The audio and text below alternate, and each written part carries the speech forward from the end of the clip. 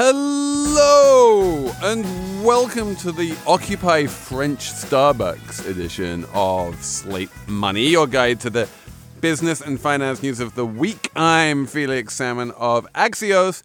As ever, Anna Szymanski is here. Hello. And Emily Peck of the Huffington Post. Hello. And we have a bona fide Frenchman. We have a man who is French from his well-coiffed hair to his very toes, Mr. Rob Cox of Breaking Views. Bonjour. Rob Cox is not actually French, but you live in Paris now. I do. And you are going to tell us all about what's been going on with the yellow vests for us. You insist on calling them, because you're now French, they're gilets jaunes. You are going to help us understand what has been going on with Tesla this week, and why they have suddenly seemingly cared much more about cost cutting of late than growth.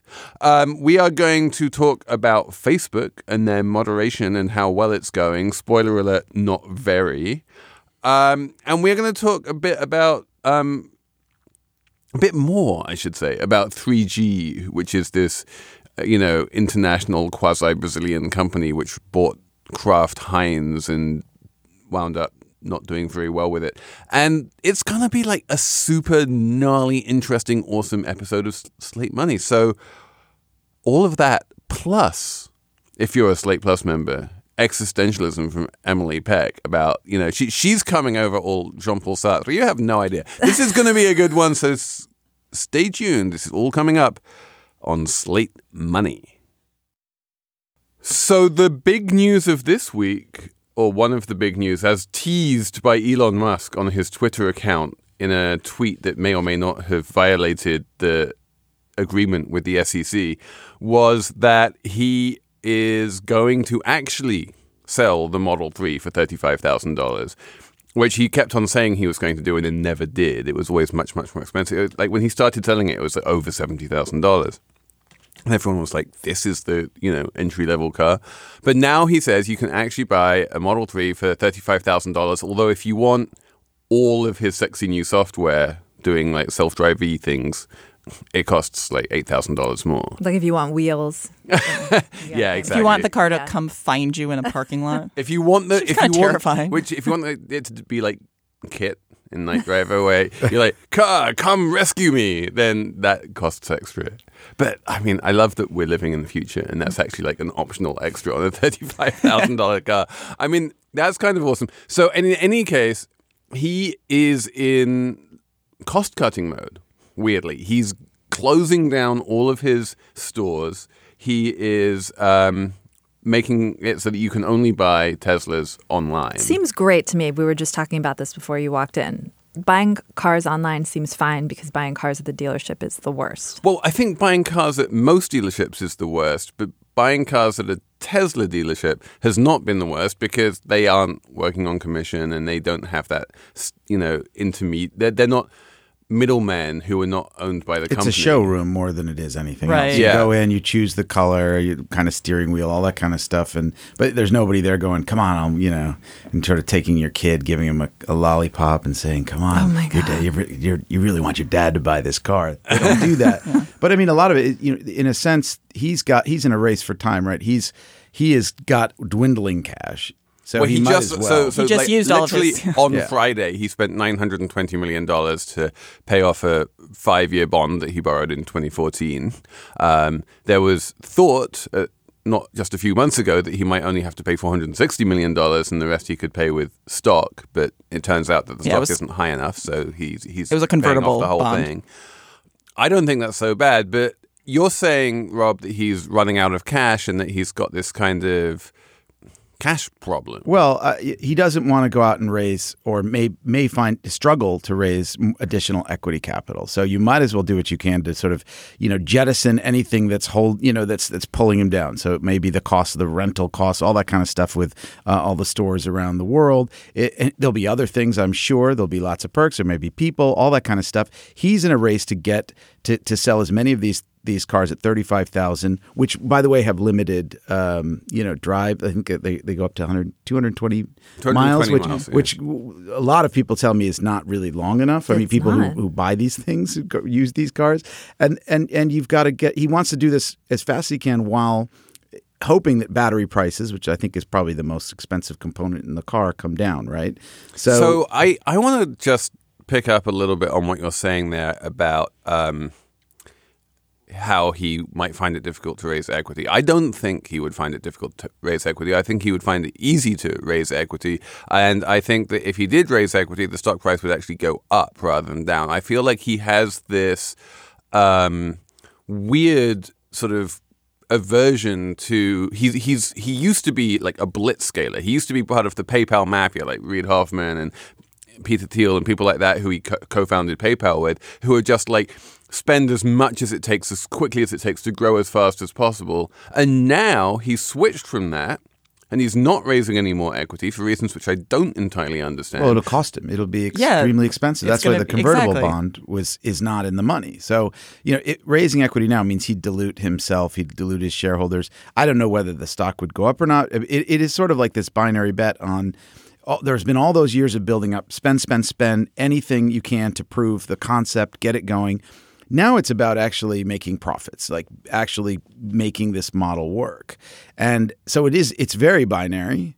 And that's reflected in the stock price being, way below 420. Yeah, and part of the among other numbers. But in any case, what he has done, but to tie this into the bigger picture, what he has done is he has made this extreme pivot from growth stage to like cost cutting, and he is really taking a page out of the 3G playbook, the Kraft Heinz playbook of saying, like, I want to run this company as lean as possible. If I'm going to be able to sell a car for $35,000 and make money on it, I need to cut costs absolutely everywhere.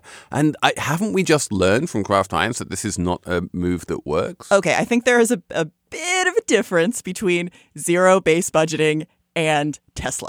Okay, what's the difference? So first of all, like if you're looking at the 3G model, if you're looking at zero-based budgeting, you're talking about every year starting out from zero, and then you have to justify every single expense, and every department has capped expenses. Isn't that what Elon has basically said that he's doing? What he is doing is trying to scale back from just wasting cash and throwing cash at there is a huge difference between what we saw at Kraft and what Elon Musk is talking about. I think what you do with the costs, in a sense, is the question. So, I mean, cost cutting is fine. There's nothing wrong with cutting costs. Like you should make your company as efficiently as possible. It's what you do with what comes down falls to the bottom line. Do you reinvest it to make the company stronger? Do you reinvest it in the cars? So in a sense, what he's doing is making the cars cheaper. So the big difference, to answer my own question, between 3G and Tesla is that they're big. Is that he's not dividending. He's not rent seeking. Anything. He's not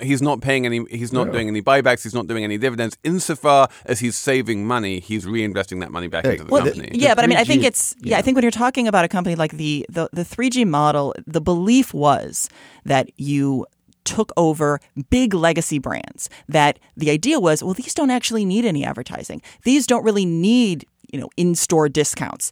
So we can cut these costs. It'll still generate the same revenue. And those costs, the costs that we're saving, we can then reinvest that into research so that we can develop new products and grow revenues. That was the original idea. The problem with that, of course, is that these revenue brands turned out not to have the same value. And the question is Tesla enough of a brand? Does it have enough value that you could cut costs substantially and it would still be able to generate a lot of revenue? I thought, though, rather than reinvest that money, what they were doing with 3G and maybe Restaurant Brands and Anheuser-Busch, this sort of 3G model, was actually to dividend out as much of that cash to the owners as possible, which is rather than no. I mean, the whole idea of ultimately the long-term strategy is that when you make this company so efficient and it's doing so well, that will generate the revenue, that will create the sales growth. But I don't think that was what happened in practice at Kraft. Definitely not. I mean, they overestimated the brand value, considering consumer tastes were changing, and when they cut costs, and that was very successful, they didn't reinvest in innovation. I mean, there was this one pathetic article, and the article wasn't pathetic, but their big breakthrough at Budweiser, for example, coming late in the game after, everyone's switching away from beer, especially that kind of beer. Their big innovation was Bud Orange. That's just not innovation. I think the difference also between like Kraft's 3G and a company like Tesla's, and they're just totally in different stages. Kraft is sort of like they had to innovate like mad because of the changing landscape, whereas Tesla's kind of like ahead of the changing landscape. They're an electric car company.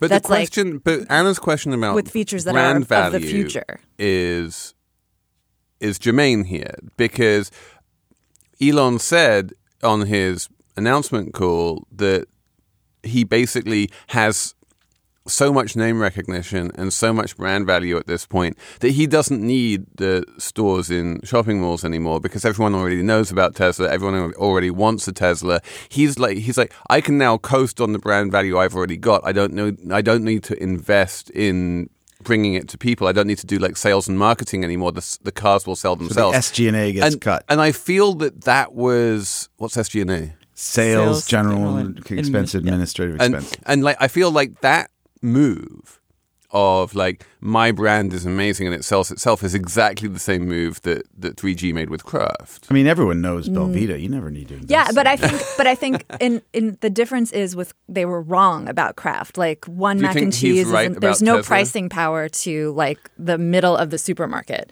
but there is power in, like we were just talking about, Elon Musk's name and the Tesla brand. Like people were like waiting to buy these cars. They're very excited about the cars. Emily, I do think you're right in that there is a difference here, in that part of the problem with the model that they had in relation to Kraft was that what customers wanted was changing. They didn't necessarily want these old legacy brands, whereas Tesla is not a legacy brand. Exactly. It is decidedly a new brand of where taste potentially could be changing. However, I do question whether you can really see something still at these price points that is going to be able to long-term be cash flow positive if you're not doing much outreach at all to customers. And you guys were saying this before, like maybe Tesla's just like a bespoke car company, and the best bet, they've scaled as much as they can, they've grown as much as they could, and now maybe the best thing is like someone should maybe buy them. This is the key. The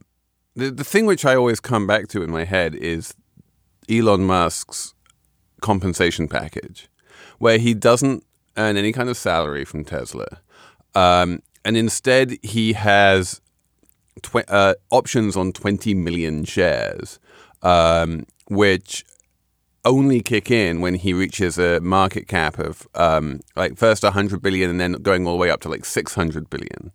And the whole way that this compensation package is structured is to give him every incentive to do things like grow as fast as he can and to become really big and not be bespoke, but maybe and not reach everyone. Maybe you've answered your question about why he doesn't want to raise equity capital. And therefore, if you want to maximize market cap, then issuing new shares is great. Well, it depends on the contract. We don't know I have no idea what provisions there are there, but there's probably something that says that you can't just issue a bunch of shares and forever to get to the market. Of course, I'm sure there's some restriction on that, but it also means he might not be willing to sell. It actually could create a bunch of perverse incentives. I hadn't thought of that, but I think he's really he has like stuck in his head this idea that once he's reached Model 3, he should be able to grow just from internal cash flow, and he should never need to, borrow or issue new stock ever again. And I think probably most high growth companies, and he is a high growth company, would not do that and would be happy. Like the stock market is desperate to find high growth, money losing companies that it can invest in. Like these companies are very common in the private markets. They're almost non-existent in the public markets. They're very rare.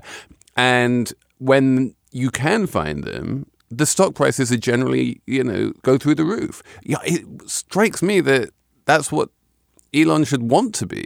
No, I mean, this is also the difference between Tesla and a lot of other tech companies that we talk about is Tesla. This is a very capital intensive industry. It's very expensive to produce the product. There are also a lot of legacy competitors that are increasingly moving into this space. I do think that he is in a just much different place than if you're talking about, just the kind of the next start of the next unicorn. The Lyft or whoever. Yes. This episode of Slate Money is brought to you by Wondery, which is a podcast company, and it makes a podcast called The Best One Yet, and it is a daily podcast hosted by Nick and Jack, who serve up 3 of the most interesting business news stories every day and why you need to know them in just 20 minutes.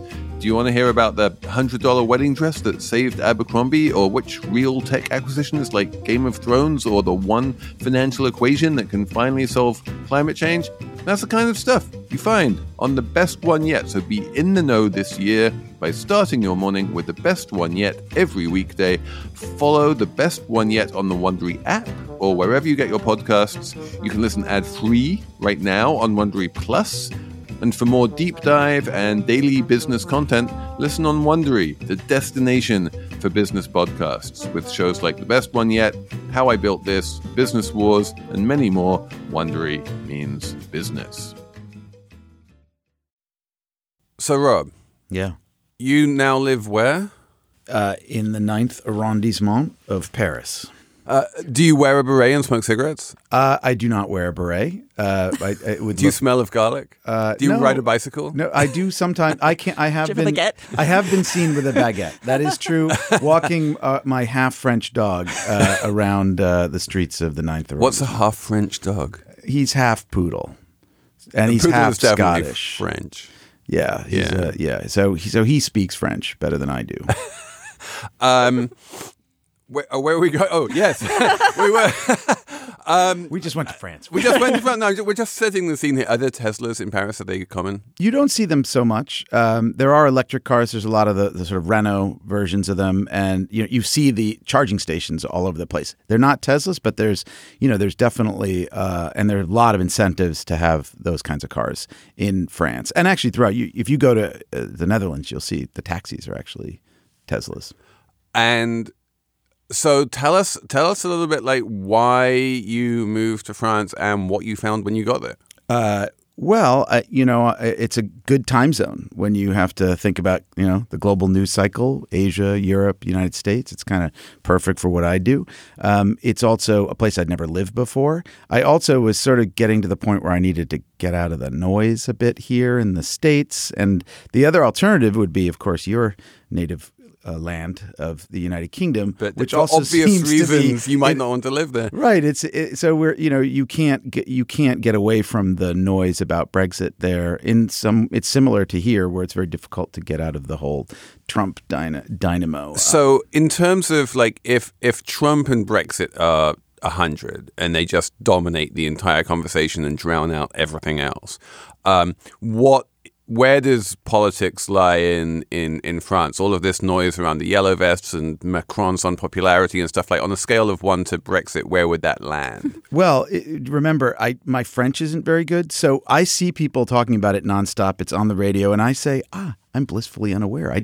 I know they just said Macron and Gilets jaunes, and I get the words, and I'm certainly getting better, but it doesn't overwhelm me in quite the same way, simply because I don't speak the language. But as soon as I got there, this is the irony. So you try to leave the United States, avoid the UK, and you get to France, as I did in the early December, literally landed on the December 8th. I think it was the biggest expression, a manifestation of the Gilets jaunes in the country, with tens and tens of thousands. It's a little bit like Trump's inauguration on the numbers. If you ask the French police, they say one thing. If you ask the Gilets jaunes, they give you another. But it was, so as soon as I got there, it was maybe kind of like the same thing, except it's different. It's a French expression. So there's people on the streets lighting citrons on fire and smashing SocGen ATMs and things like that. So it has really morphed into something which it's hard to pin down what exactly this yellow vest movement wants. And without going into the whole history of it, where are we now? Is there like a group of like coherent demands actually emerged from this movement yet? No. As you say, it started as a sort of protest against taxes, which were meant to sort of charge people for their use of carbon, right? Get diesel taxes, gas taxes, and that's where the yellow vest came from. That's how it came from. It was a vest which all French people have to have, in their in your boot, and then they brought it, and it started from the countryside, if you will, where most people still have to use their cars. In Paris, of course, everyone uses the metro or rides their bike with their baguette, and but it is completely metastasized into this general like let's bring on the Sixth Republic revolutionary sense. Well, this is what I find very interesting about France just in general, is that on the one hand, there is like this kind of cliche about France that they're always going to the barricades, like that's the common thing. But then on the other hand, it seems like a deeply, deeply conservative movement in a lot of ways. And I feel like, and I say that in the small c conservative, in which I mean that like it's about not wanting to liberalize the labor market. It's about not wanting to kind of alter the kind of post-war French society. It's about not wanting, I think, often to allow non-white people into France. It's in a lot of ways, it's wanting subsidies for many of these different French industries. It's about not wanting competition to come in. It's all of that depending on who you talk to. This is the thing about, to your question, Felix. I mean, it's not really clear in fact, I interviewed a Gilets Jaunes guy who lives in Paris, who is one of their propagandists. He does all like the Facebook, videos and things like that when they occupied a Starbucks, for instance. And they all look really jolly there. And I think a lot of them were ordering, their €4 lattes. Right, per two. And then the but so you ask him, he doesn't care about the gas tax. He just thinks we need to get rid of this sort of the rich and the elite. Macron represents that. I mean, Macron is, he is a product of that, the elite schooling in France, which, it's not like Harvard. I mean, there are like 60 people a year that go to these universities, these schools. I mean, they're extraordinarily elite, and they're very often from privileged backgrounds. I think it's like 80% or 70% of them are. So there's a sort of rise up against elite, and this is what kind of actually links it with what we've seen in the populism of the United States or in the UK or in Italy. In fact, in many respects, what's happened in Italy with the League and the Five Star Movement is that government in Italy right now basically looks like the Gilets Jaunes in power. It's not. It's on the one hand, it wants to kick out immigrants. On the other hand, it's very liberal in that universal basic income. Universal basic income. I mean, it's kind of hard to pin down. That's really interesting. Like, if the Gilets Jaunes, insofar as they have a kind of vision of what they want, it's not dissimilar to the Italian government. So let's ask you that. Like, how's the Italian government doing? Well, there's a spat between the French and the Italians, which is quite interesting. The French pulled their ambassador. I mean, so Salvini and Di Maio, who the co-guys running Italy, even though it's Conte is the prime minister, they're the deputy prime ministers, have both insulted the French on numerous occasions. They, for instance, okay, I love them already. Well, yeah, maybe you guys talked about this, where they went after the French franc and the African franc, right? Yeah. And said this is keeping Africans poor. Any number of so they are representing this sort of anti-elite. I mean, but domestically, is it working out for them? No, the economy is actually not doing very well. And I had the opportunity to interview Conte, the prime minister, when he was in Davos, a place I know you guys have. We're down. I'm down on Davos. We're down. But we said his argument was, look, you can't right now. All of this is the previous government. You have to wait to see our universal. They don't call it universal, but it's like a cittadinanza di reddito, whatever it is. This idea of a basic income. All of that kicks in the spring. He's saying, just wait till the spring. Everything's going to be great, and the economy's going to grow. Italy's going to do universal basic income starting in the spring. Yeah. How how much is it going to with be? the money they don't have. Yes, it's like less than €1,000 a month, I think. Okay. Maybe it's 800, and I think there are like 4 million Italians that may qualify for it. It's not largely entirely in the so South. universal isn't. Yeah, it's not universal. It's basically a basic income that's not quite universal, and they say once this kicks in, everything's going to be hunky dory. Of course, by then we may have it's Italy, so come on, there'll be another government, right? Yeah, it's true. But so, in terms of popularity, have they retained some of the popularity that brought them into power? Yes, unlike Macron. So Macron, won the election. He was super popular when he was well. elected. Ish. I mean, you remember that they went to in France, you go to the second round if you don't get a majority in the first round. So in the second round, it was him against Marine Le Pen. So who is, viewed as a sort of quasi-fascist, ultra-right. Most people sensibly said, no, I'm not. So it wasn't like an overwhelming mandate really for Macron. It was just like... Although he did then overwhelmingly win in the parliamentary elections as well. En Marche crushed it in the elections, in the parliamentary elections. Now, if you look at Macron's approval rating is somewhere like 20 to 30%, depending on the pollster. In Italy, Salvini's league has actually risen quite a bit over the year plus that they've had, since the election. So Five Star has actually lost a bit, even though they were a majority. They were the largest party in the elections last March. Now you have Salvini and the League up with, I don't know, something like 30%. That's not approval rating. That's if you had a vote today, they would get that much in the parliament. This is why people are talking about the idea that he might actually seek elections after the European Parliament. Is the League still an explicitly regional party, No. because it was always the Northern League? Yeah, it right? was Lega Nord. Now it's Lega. Okay. So they've branded nationally, but their support has gone up across in the South a bit. But the Five Star movement is much more popular because they bring you things like the basic Well, this is income. why it's not surprising. You have Macron coming in saying, we need to actually liberalize our labor laws. We need to reduce some benefits. We need to reduce some taxes, increase some taxes. And because we need growth, we need investment. And then you have Italy saying, I'm going to give you everything. It's not surprising that one of those is going to be more popular than the other. Yeah, exactly. Reboot your credit card with Apple Card, the only credit card designed for iPhone. It gives you up to 3% daily cash back on every purchase. Plus, Apple Card has no fees, not even hidden ones. Apply for Apple Card now in the Wallet app on iPhone. Apple Card issued by Goldman Sachs Bank USA, Salt Lake City branch. Subject to credit approval. Variable APRs for Apple Card range from 19.24% to 29.49% based on creditworthiness. Rates as of February 1st, 2024. Terms and more at applecard.com.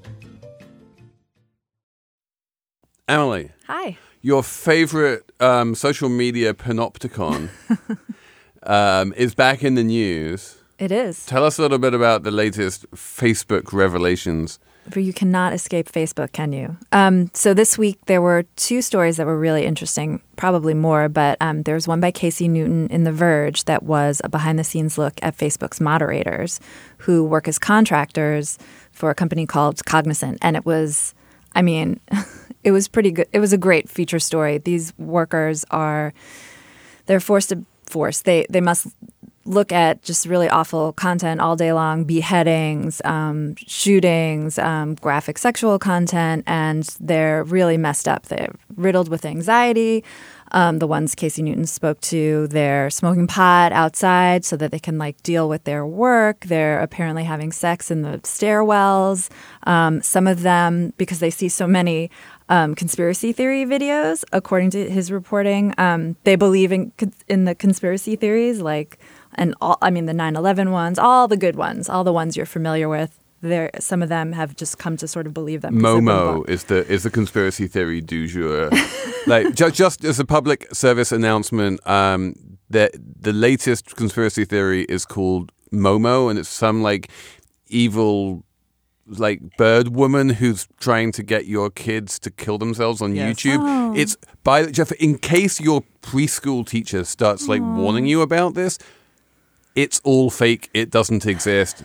Pay no attention. Don't worry about it. Your kids can watch YouTube without wanting Sounds to like a commit Japanese suicide. horror movie. Sounds These things awful. come around. This one has been around for over a year. But the thing which has really struck me is the degree to which a bunch of like middle class mums have like really bought into it with zero evidence. But anyway, back to Facebook.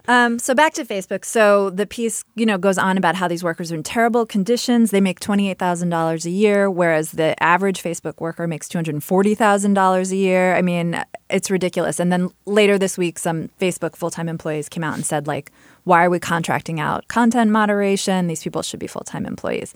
So there's that piece. And then Vanity Fair had had kind of like the flip side story of the people at the top in Facebook who are coming up with the content moderation rules.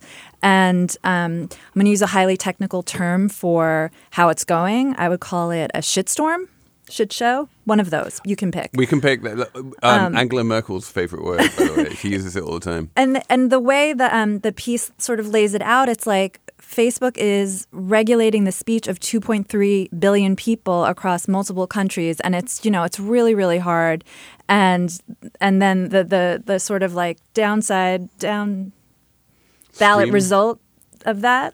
Anyway, the result of that, in part, are these moderators who are basically suffering from a host of issues working for this allegedly great company that's so great to work for. It's like all these tech companies have these sort of shadow workforces. There was a story in Business Week recently about Apple contractors, and these contractors are always waiting in line to go to the bathroom in these stories. It's a common thread. So the Apple contractors also, they only have 15-minute breaks. So they're all running to the bathroom at the same time, waiting online. Same with the Facebook workers are all running to their lockers to get their phones. Can they not like stagger the breaks? Seriously. I don't understand why they can't figure out the break situation, but it's definitely a problem. Or like make more bathrooms. Doesn't seem like a huge issue. I'm not saying raise their hourly wage, just toilets. Right? It strikes me as, it's the 20 years ago we had this conversation about, Nike or something like that. They'd have these sweatshops in Bangladesh, and then, the articles would be written and we'd find out they were working in pretty hellish conditions.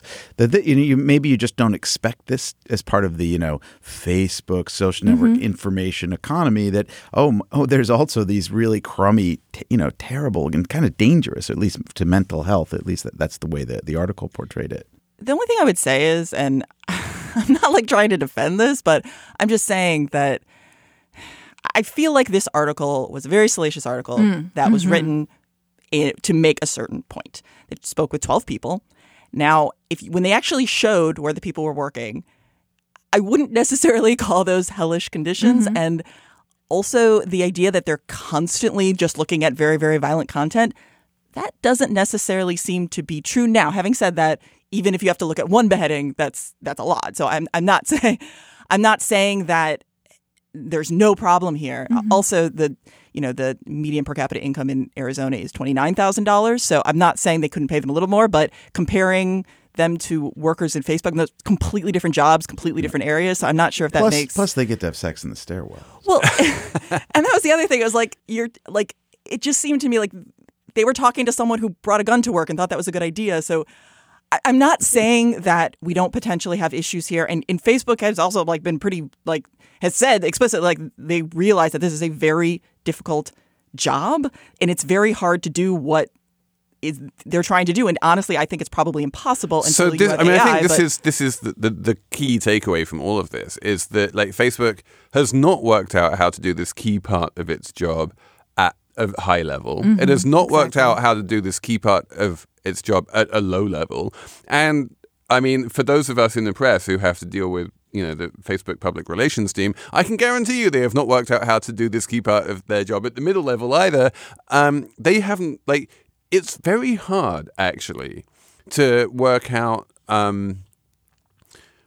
where Facebook is doing anything right except for selling ads. It's extremely good at selling ads. And, we should talk about the recent Wall Street Journal article, which was saying that a whole bunch of apps on your phone, even if you have never signed up for Facebook in your entire life, even if you have no connection with Facebook, you can download, period tracker apps and they will report back to Facebook when you get pregnant so that Facebook can then serve you ads.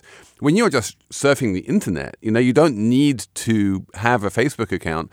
for Facebook to know who you are and to start selling you, baby strollers or whatever. It's crazy. Well, it was a sign of once again, Facebook really is sort of floundering to regulate itself, and it's sort of scaled too much and doesn't. It's just this octopus out of control. But also a sign, again, that the workforce, the tech workforce, is so bifurcated.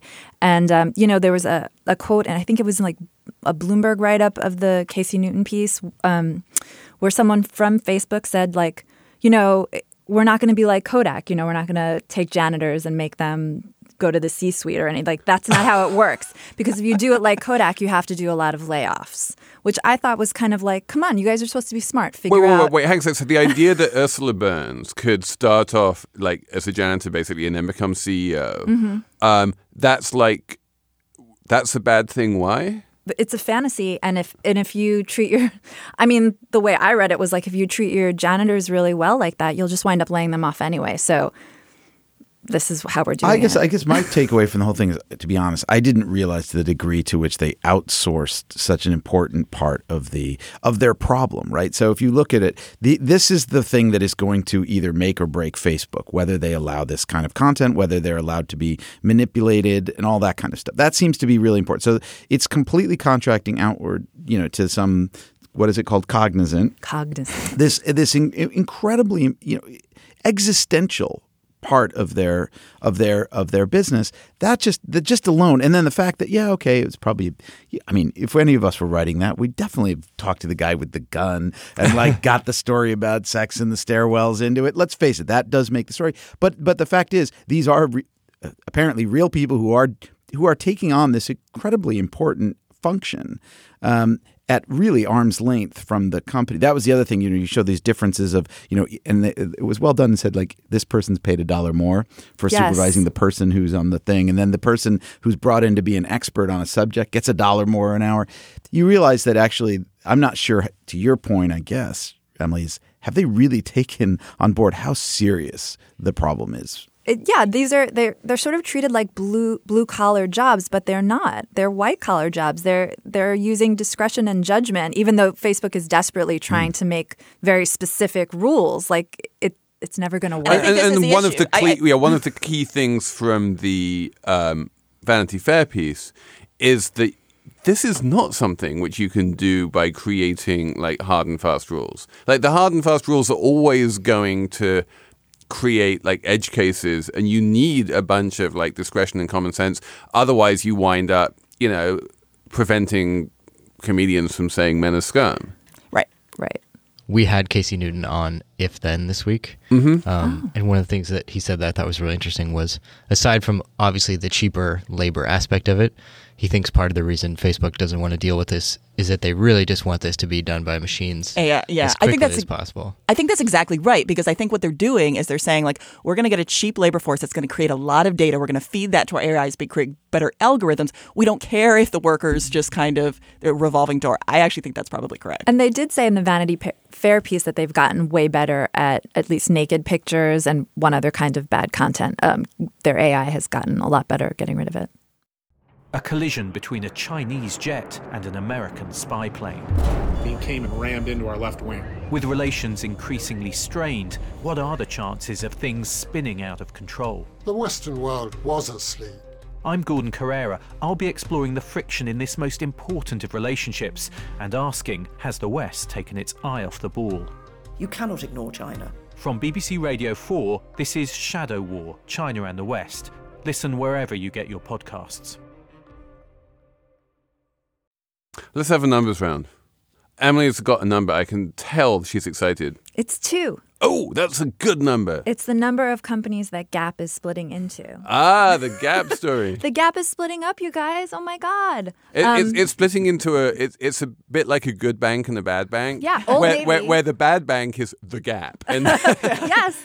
Old Navy is becoming its own thing. It's going to be run by Sonia Singhal, who raised the number of female CEOs in the Fortune 500 to a whopping 28. Yay!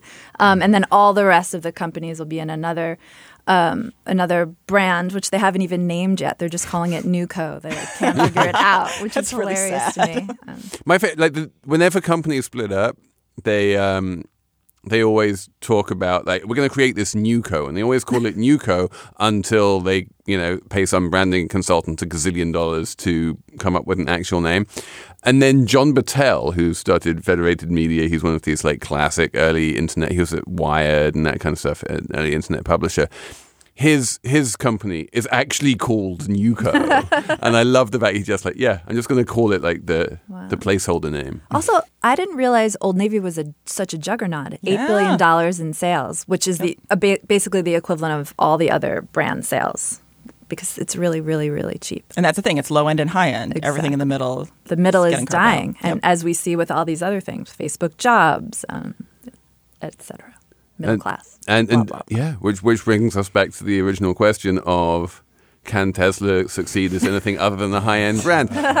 Which we are not going to answer on this show. My number is $31 million, which is the new asking price for the Neverland Ranch, which has been on the market for basically ever since Michael Jackson died. It was originally put on the market for $100 million. Didn't sell, obviously. And the woman who listed it for $100 million and is now relisting it for $31 million gave this absolutely glorious quote saying that the reason why it didn't sell for $100 million is, wait for it, that people realize that $100 million isn't chump change. Surely there's some Saudi prince who for this thing. And if does the Wonder Wheel work or whatever it was on the Ferris wheel? No, the Ferris wheel's all gone. Oh. Yeah, they took out all of the children's attractions in time for the HBO. I was going to say that's not going to help the brand value of Neverland. It's really not. I think they actually changed the name as well. I think it's the ranch formerly known as Neverland. It's just a symbol. The Archdiocese could buy it. Thanks, Rob. We needed that. Thanks. What's your number? $143 million. Okay. That is the amount that Oprah Winfrey has taken out of Weight Watchers since she first bought in. She paid $43 million a few years ago for a stake. She's put some more money in and exercised a lot of options. She sold $143 million and she still owns a stake of $100 million. Pretty good. And she has options, I think, on another $40 million. So, good for her. Yeah, not so bad. She's so great. So, well, the stock, as you probably saw it, cratered earlier this week, but which got us to look at it. And I couldn't believe it had gone up 15-fold since the time she had first invested in it. So I guess sometimes a personality attached to a brand isn't the worst thing. But I thought Weight Watchers isn't doing well. Like its rebrand was it's not even Weight Watchers now. It's WW. Right. Yeah. And so what caused the run-up and what caused the cratering? I think the run-up, a lot of it was basically Oprah's star attraction. She's now got skin in the game, no pun intended, and she was was able to pitch it, and so a lot of her followers loved it. So that's obviously why it went up. Oprah, if you're listening, buy Huffington Post. Right. But I don't know. I think there's so many other ways to follow your weight and all that kind of stuff there's so many apps that have come up, things like Noom, all these things that seems to be the assault that they're not quite prepared to face to battle. Yeah. Mm-hmm. My number is $175,000. So if you want to have dinner with the Ethiopian prime minister, it will cost you $175,000. I mean, do you get like caviar with that? We don't know. Separate? And that's actually the low end of what apparently they are pricing these per plate dinners. So basically, they want to raise a lot of money for infrastructure spending, but they don't want to do it in traditional ways. So they are. I will say I kind of respect the collateralized dinner obligations. Yeah, exactly. He apparently also had a auction. He auctioned off his watch. That was also about $200,000. Now, granted, they're targeting $1 billion, so they're going to have a lot of these dinners. But I just thought it was interesting that it was so kind of explicit about you want to buy time with the prime minister, pony up the cash. I was like, well, you're being straightforward. And he's a newish guy. He is. He just was elected last year, right? And there've been some good things with opening up with Eritrea, releasing political prisoners. I mean, it's a complicated, but and it's a very poor country, needs a lot of infrastructure. It's big. I mean, yes. What is it? 80 million people or something like that. So it's.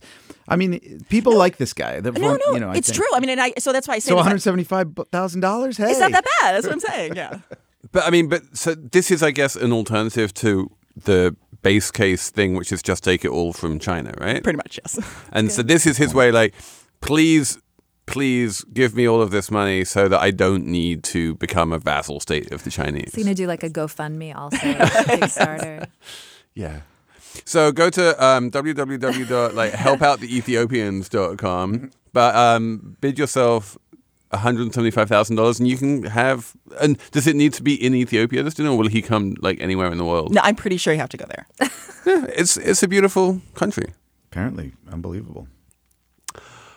So I think that's it. Thank you very much. And coming up on Slate Plus, we have Emily talking about existentialism. Finding your purpose in your life, in your work, is an empty project that will leave you in the end feeling despair.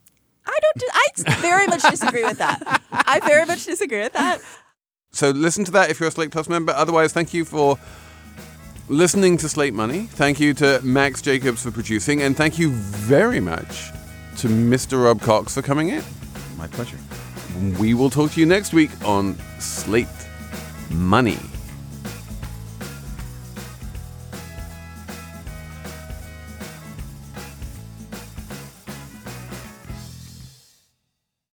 When you need mealtime inspiration, it's worth shopping Kroger, where you'll find over 30,000 mouth-watering choices that excite your inner foodie. And no matter what tasty choice you make, you'll enjoy our everyday low prices, plus extra ways to save, like digital coupons worth over $600 each week. You can also save up to $1 off per gallon at the pump with fuel points. More savings and more inspiring flavors make shopping Kroger worth it every time.